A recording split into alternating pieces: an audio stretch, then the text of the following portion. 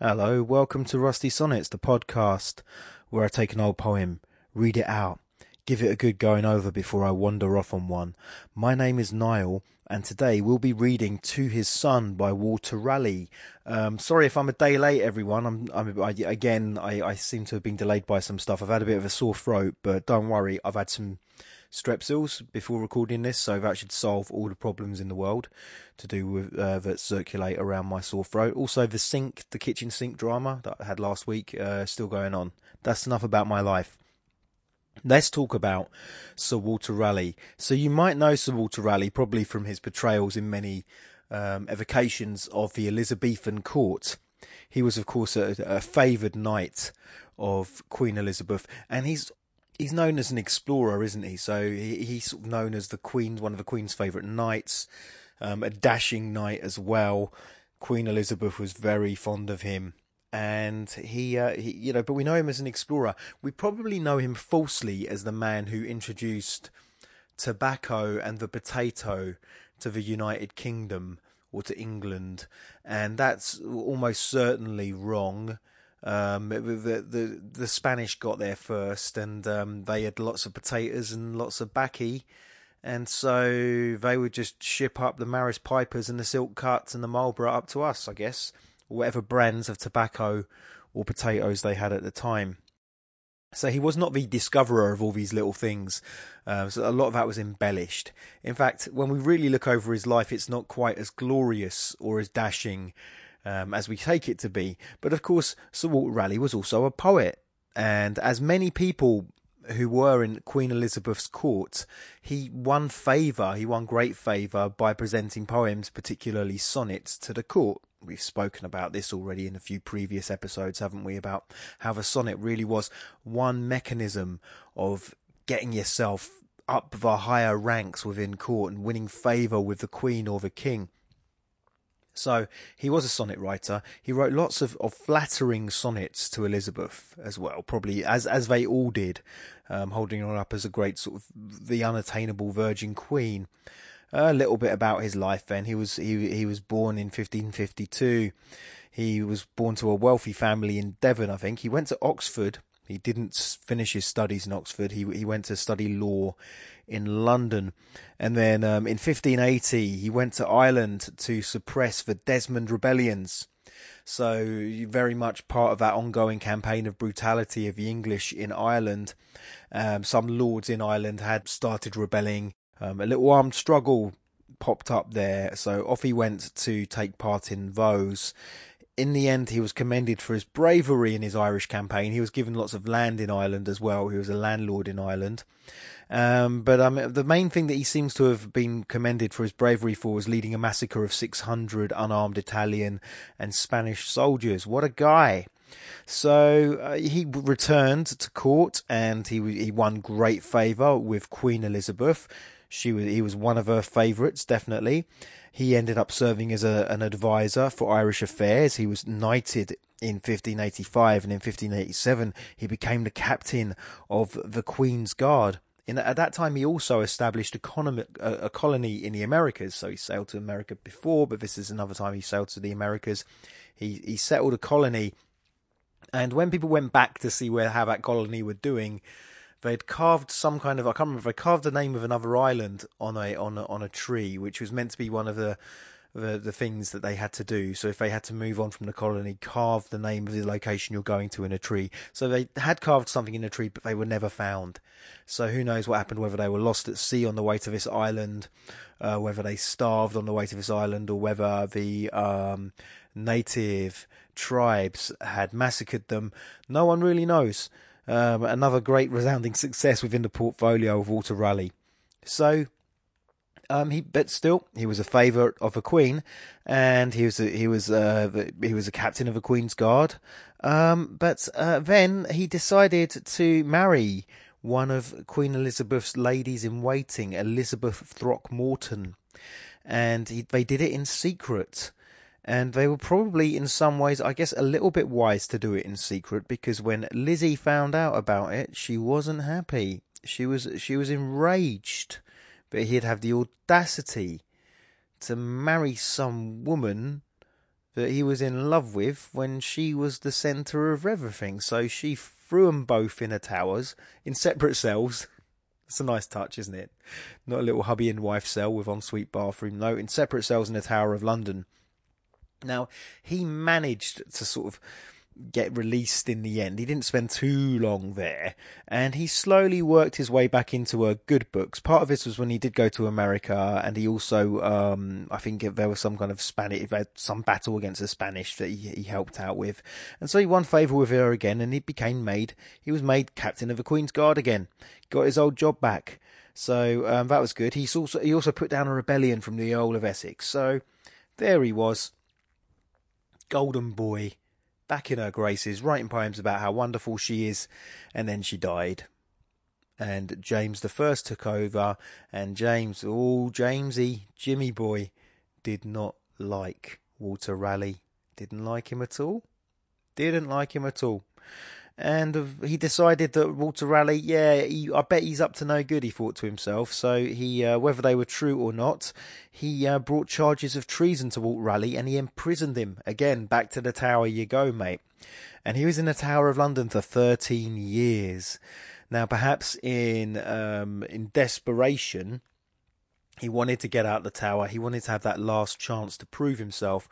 Walter Raleigh took a bit of a gamble. He said, "Oh, look, James, I know look, mate, I know where there's a lot of gold, a city of gold, El Dorado, you know El Dorado, it's there, I know where it is, let me get a ship, let me take my sons, we'll fill up a ship with gold, bring it back to you, and you'll have a lot of money, that'll be your gold as well, just let me out of this tower so I can finally do something of value for you, I can't do anything while locked away like this."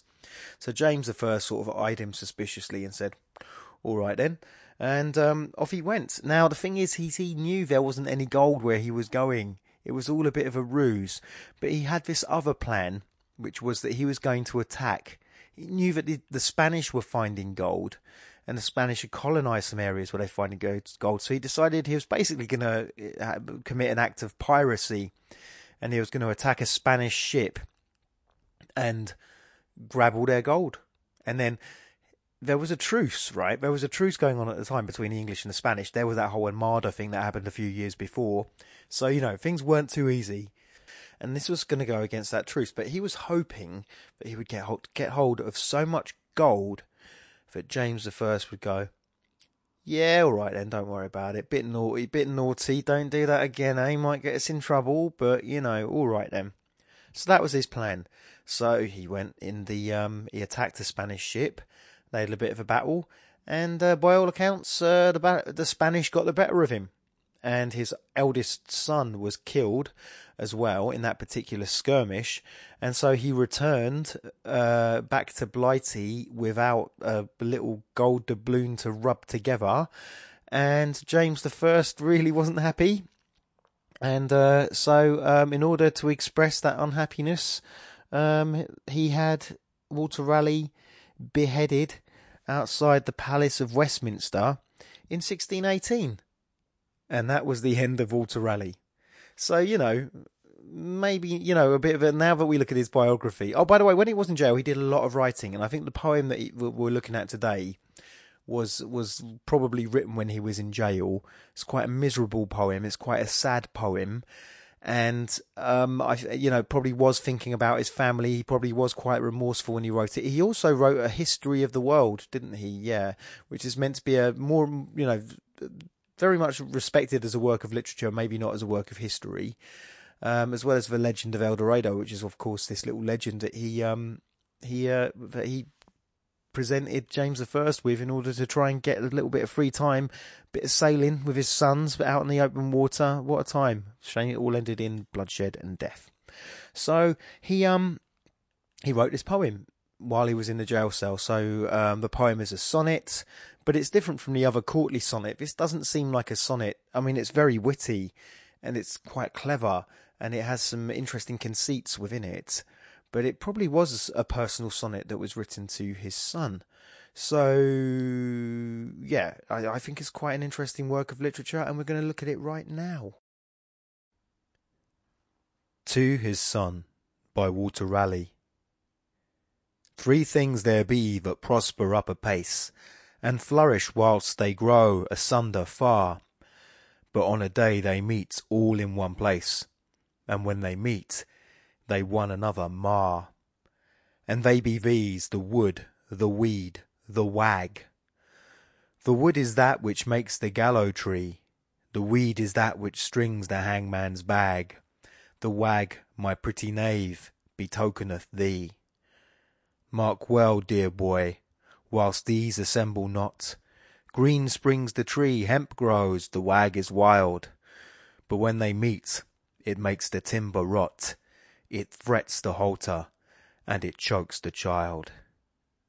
Then bless thee, and beware, and let us pray, we part not with thee at this meeting day.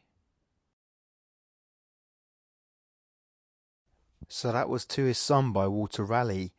What a sad, miserable poem, especially now that we read it just after I imparted the information that the son he probably wrote that poem about has died. So quite prophetic in its own way. But of course, we'll talk about that in a minute, shall we? I'll do what I always do, and we'll just look at the poem in what's being said. Then we'll look a little bit at the form, and then we'll make some wild inferences about the poem, and then I'll just go off on one, wander off on one even at the end. So to look at the poem, I think, yes, I can talk about the form and the content, but actually sometimes you have to talk about them at the same time, especially when it's a sonnet. So this is a Shakespearean sonnet, and it's well, I mean, I don't know if he was writing it in the form of Shakespeare or whether it's just a form of sonnet that was popular in Shakespearean time. So the Shakespearean sonnet normally has 3 quatrains, so that's 3 lines, 3 sets of 4 lines, and then finally a final couplet. Now, this is all written in one stanza, but we can still sort of look at them as quatrains and a final couplet. Now, if it's an Italian sonnet, normally there's this idea of the octave, and then the sestet after the octave, so the first 8 lines, the first 6 lines, and there's normally something called a turn in between them. So is there a turn in this sonnet? We'll have a look in a moment, but the reason why I'm just saying this about the form of a sonnet, because I want to look at the subject matter and look at what the actual argument is in the poem, but I'll do it by dividing it into its parts. So the first 4 lines, he just introduces the subject matter. Basically, he introduces 3 things, and he says that they grow apart. They are apart, but when they're together, they one another mar. So they have a terrible effect on each other. So that's pretty much the summary of the argument in the first quatrain. The second quatrain details what these 3 things are. They are the wood, the weed, and the wag. I'm sure in contemporary times we might have our own interpretations of the wood, the weed, and the wag. You know, the wood being, well, I'm not going to say what the wood is, and then the weed being obviously the weed. And I guess what we'd say the wag is someone who's the significant other of a very rich football player. But that's not what he means it here. So the wood is well, luckily he elaborates on what he means by the wood, the weed, and the wag. So he says that the wood is that which makes the gallows tree. There's the wood, the gallows tree. The weed is that which strings the hangman's bag.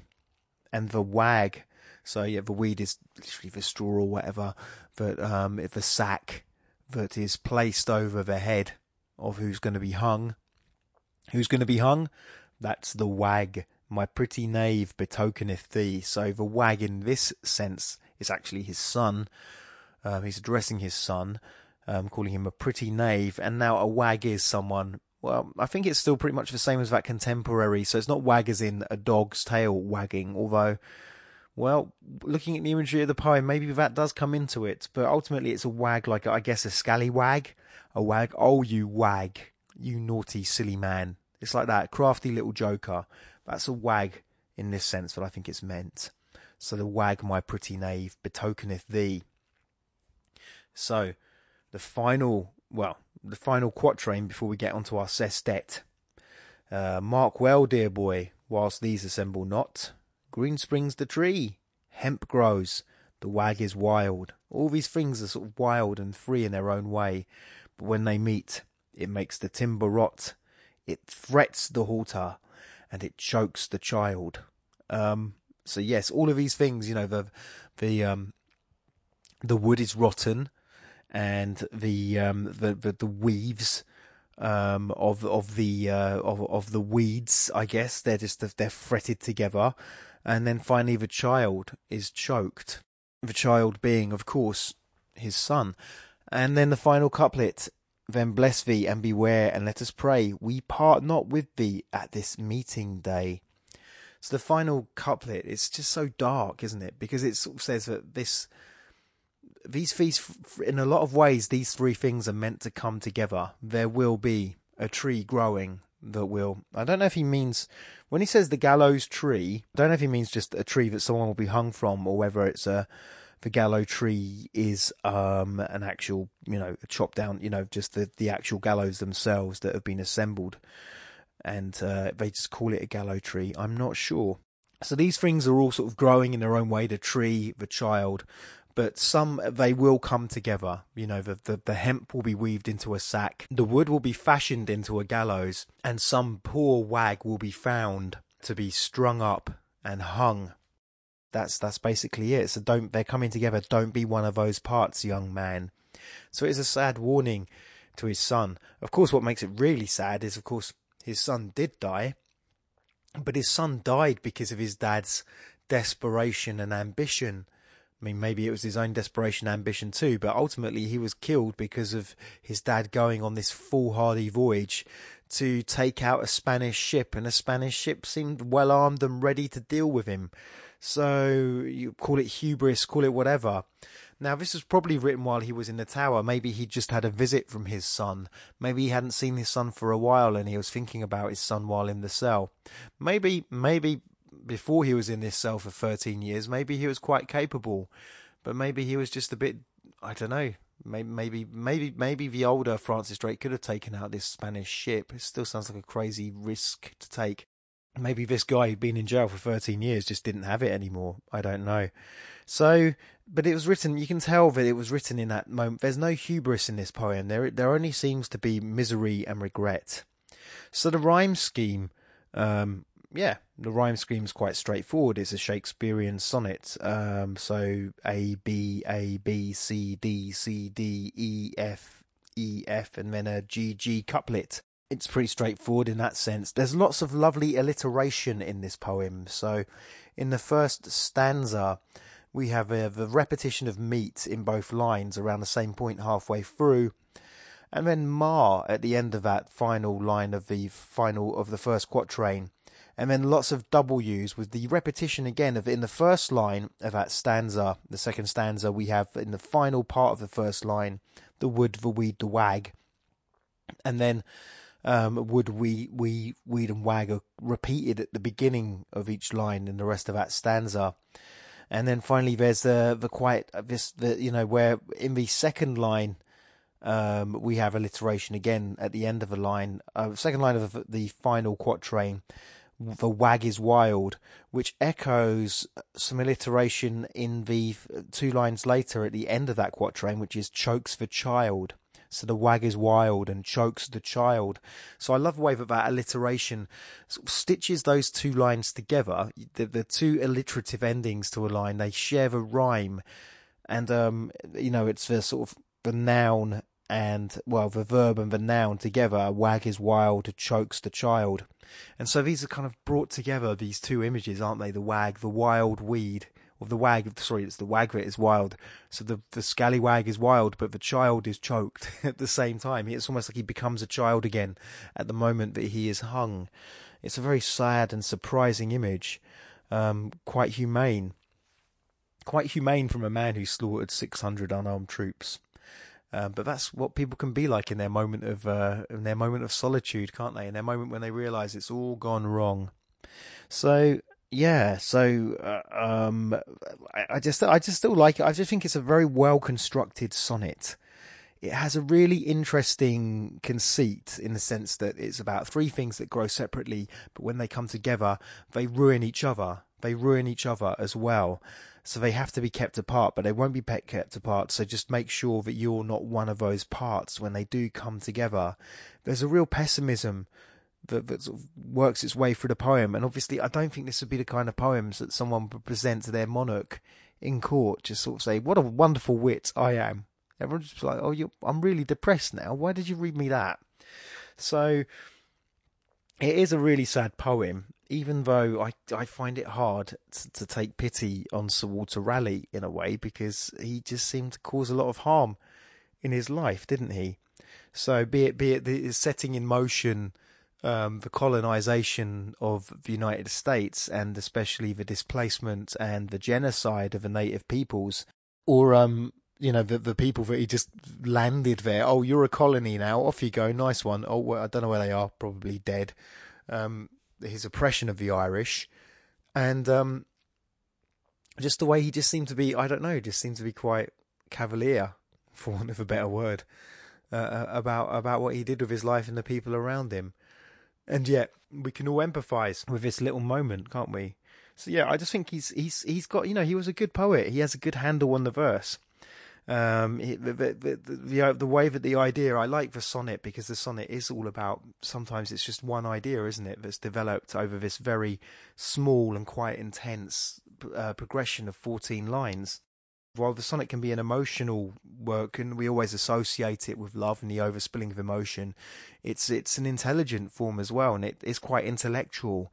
Ideas tend to, and the use of imagery tend to sort of sit together along with the music and the emotion in the sonnet as well, and they are quite self-contained. To use the Don Patterson phrase, they are quite self-contained little machines. So, it's quite a short one today. So I've spoken about that poem for 10 minutes, and now I am going to wander off on one.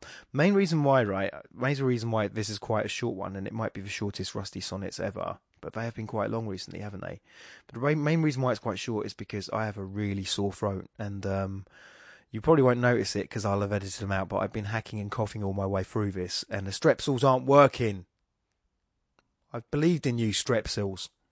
So already, and I'm sure we're only about 20 minutes into this whole podcast, but already I think it's time for me to call on, a man who perhaps shared a few qualities with Walter Raleigh in some ways, but I don't know, I'd rather have a beer with this guy. But it's time for me to wander off on one. Isn't that right, Ric Flair? Now that's what I wanted to go off on one about, having a beer with someone. There was an advertising campaign for a beer. I won't name that beer and continue, but it was like a viral video advert, and the viral video was taking people who were opposed, they perhaps had different political views, and make them sort of do something like assemble a bookshelf or a table or do some puzzles together. And then it showed a video of what they say. So one was a feminist and one was a guy who was like an anti-feminist. And then one was this bloke who was pretty much, I guess, a transphobe who was in the army. And then the other person was a trans woman who, as a man, had been in the army as well. But was now a woman. And so I remember one quite funny moment, actually. It was quite nice in a way, which is afterwards, all of a sudden, this beer appeared. Like, they had these two beers, and of course it was this awful brand of rubbish lager, and they and so these beers would appear, and they play the videos of them saying horrible things that the other person would find offensive, and then it would say, okay, so you have a choice. You can either walk away, or you can have a beer together after doing this little task together. And of course, everyone chose to have the beer together. But in one of them, like, the transphobic guy made like he was going to walk off, and then the trans woman looked a bit dejected for a second, and then he turned around to go like, come on, let's have a beer, and she laughed, and it seemed all nice. Now, I don't want to take away from whatever profound experiences that those people had. I mean, firstly, because it's beer, there was no Islamophobe and an imam, is there? In that one. So already we're in a seeming ground of equality, but actually it's not as equal when we inspect it. So, but this idea that also that, we're all human. But I think the other thing is it presented, I just think that being trans is not as objectionable as being a transphobe. That's what I say, and I will assert that. In the same way that I felt the same way about the feminist and the anti-feminist guy. I just felt this isn't really, I think the feminist woman is dealing with particular issues, and the anti-feminist guy is just being a jack-off, for want of a better term. So, but it kind of again portrays that idea of equality, and maybe we all just need to settle down and have a beer together. And ultimately, I obviously don't like it because it's an exploitational piece of marketing. At the end of the day, it's taking things, the frustrations that we feel right now, in quite a divided and ideologically separated society, and just saying ultimately, but it's our product that can heal this divide. That said, I was thinking about this the other day. So I don't know, I did a northern accent there. Sorry about that. Anyone from up north listening to this, how you doing? You all right? Good.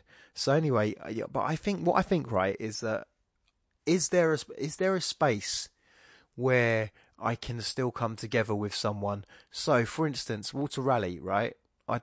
He seems like a wrong'un to me. He really does seem like quite the wrong'un as a man of Irish ancestry. My parents are from Ireland.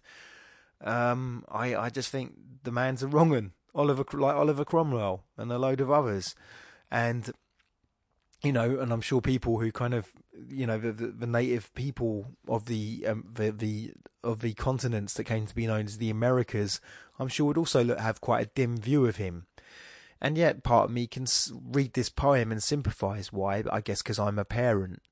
So there is that sense, that I know that there's this weird thing that no matter how much of a piece of merde someone can be, they have their love for their child. And that can kind of humanise them in your eyes. So I guess in that sense, maybe at a children's group. No, not even then. I think I've been at children's group and thought, no, I don't want to talk to you, mate. So, I'll tell you what it is, and I might feel like I'm proselytizing here, so I don't want to proselytize too much. But I've been practicing meditation again. I've practiced it on and off for about 20 years, but I've been back into it quite deeply for about 2-3 months. And the interesting thing, right, is that I had a bit of a breakthrough, and I certainly experienced the state of being that didn't seem to involve my thoughts or the idea of being a little person, a little geezer, as Ken Campbell called it, sort of sitting between my ears and just behind my eyes, that little geezer. I seemed to become something, let's say, a lot bigger than that, and that it seemed to be more of a purer state of being. And I can imagine myself perhaps meditating or having a meditation session with someone who perhaps holds terrible views or has done terrible things. But if we both occupied this state of being, it would be, I don't know, there would be a connection between us, and it would be a connection that I would feel okay with. Does that sound weird? Does that sound spooky and woo-woo and maybe a bit, I don't know, religious? Oh my God. But yeah, and I think if someone else experienced this state of mind, but I also think if they truly experienced that state of mind, they wouldn't be as bad or unkind, or I couldn't see how they could return to their old views that perhaps vilified certain people here and there. So it's a big old I don't know, but perhaps I think there was a time where I just thought I would never do anything, I would never do it, but now I kind of, I would never do anything to connect with people who have terrible views, and I think I've spoken in previous episodes about why I would have an argument or a constructive debate with a conservative, but I could never do it with a fascist, because there's at the very core, our values are irreconcilable. But I do think more about how we can all experience states of being that perhaps for a moment help us to sort of rise above our views, rise above our ideas of who we are and our personas. So ultimately, if Walter Raleigh turned up and said, "Can I read a poem?" and we both meditated together, then I might be all right with him. I don't know. For a little while, until my persona returns and his persona returns, and then we're at loggerheads again. I don't know. But it does remind me of Malcolm X when he had certain views about white people, and of course he was fighting racism, fighting for black power, and how he changed those views when he prayed next to a white man in Mecca, and how he felt that still, the struggle of black people had to be autonomous, but they would at least accept the help, not the patronage or the leadership, but the help of white people in the struggle. But he had a bit of an epiphany, I think, when he went to Mecca and there was a white man next to him, and he realised the connection. Perhaps there really was this connection that he had between these two people that he felt he would have been completely opposed to in the past. So there's something to think of, I guess. Is there, even though I've denied it for certain things in the past, is there a place where we can all connect? I don't know. Something to think about. Sorry this was a little bit late. I might transfer to doing these every Sunday. Might be easier for me, I think, rather than disappointing you all. But anyway, thank you for listening to this one. I forgot to beg, didn't I? I forgot to beg. Please share this podcast. Please. Share it on all your social media. I feel like I'm in my cell in the Tower of London, being very meek. Let me get some gold from the Americas. I know there's loads, Mr. James Kingy. So yeah, if you can share it, that would be great. Share it via social media, share it via your face-to-face contact with people, share it over the phone. Don't play it over a phone line at people, just tell them where they can find it. And if you can leave a nice review wherever you can leave a review, which I know you can do on iTunes, but you might be able to do it on Spotify and SoundCloud as well, that would be really nice. And you can say hello to me on Poet Niall at Twitter, PoetNiall. Or if you want to be a bit more long-winded, then email me at rustysonnets@gmail.com. That's all one word, rustysonnets@gmail.com. Thank you for listening. I hope you have a good one. Bye-bye.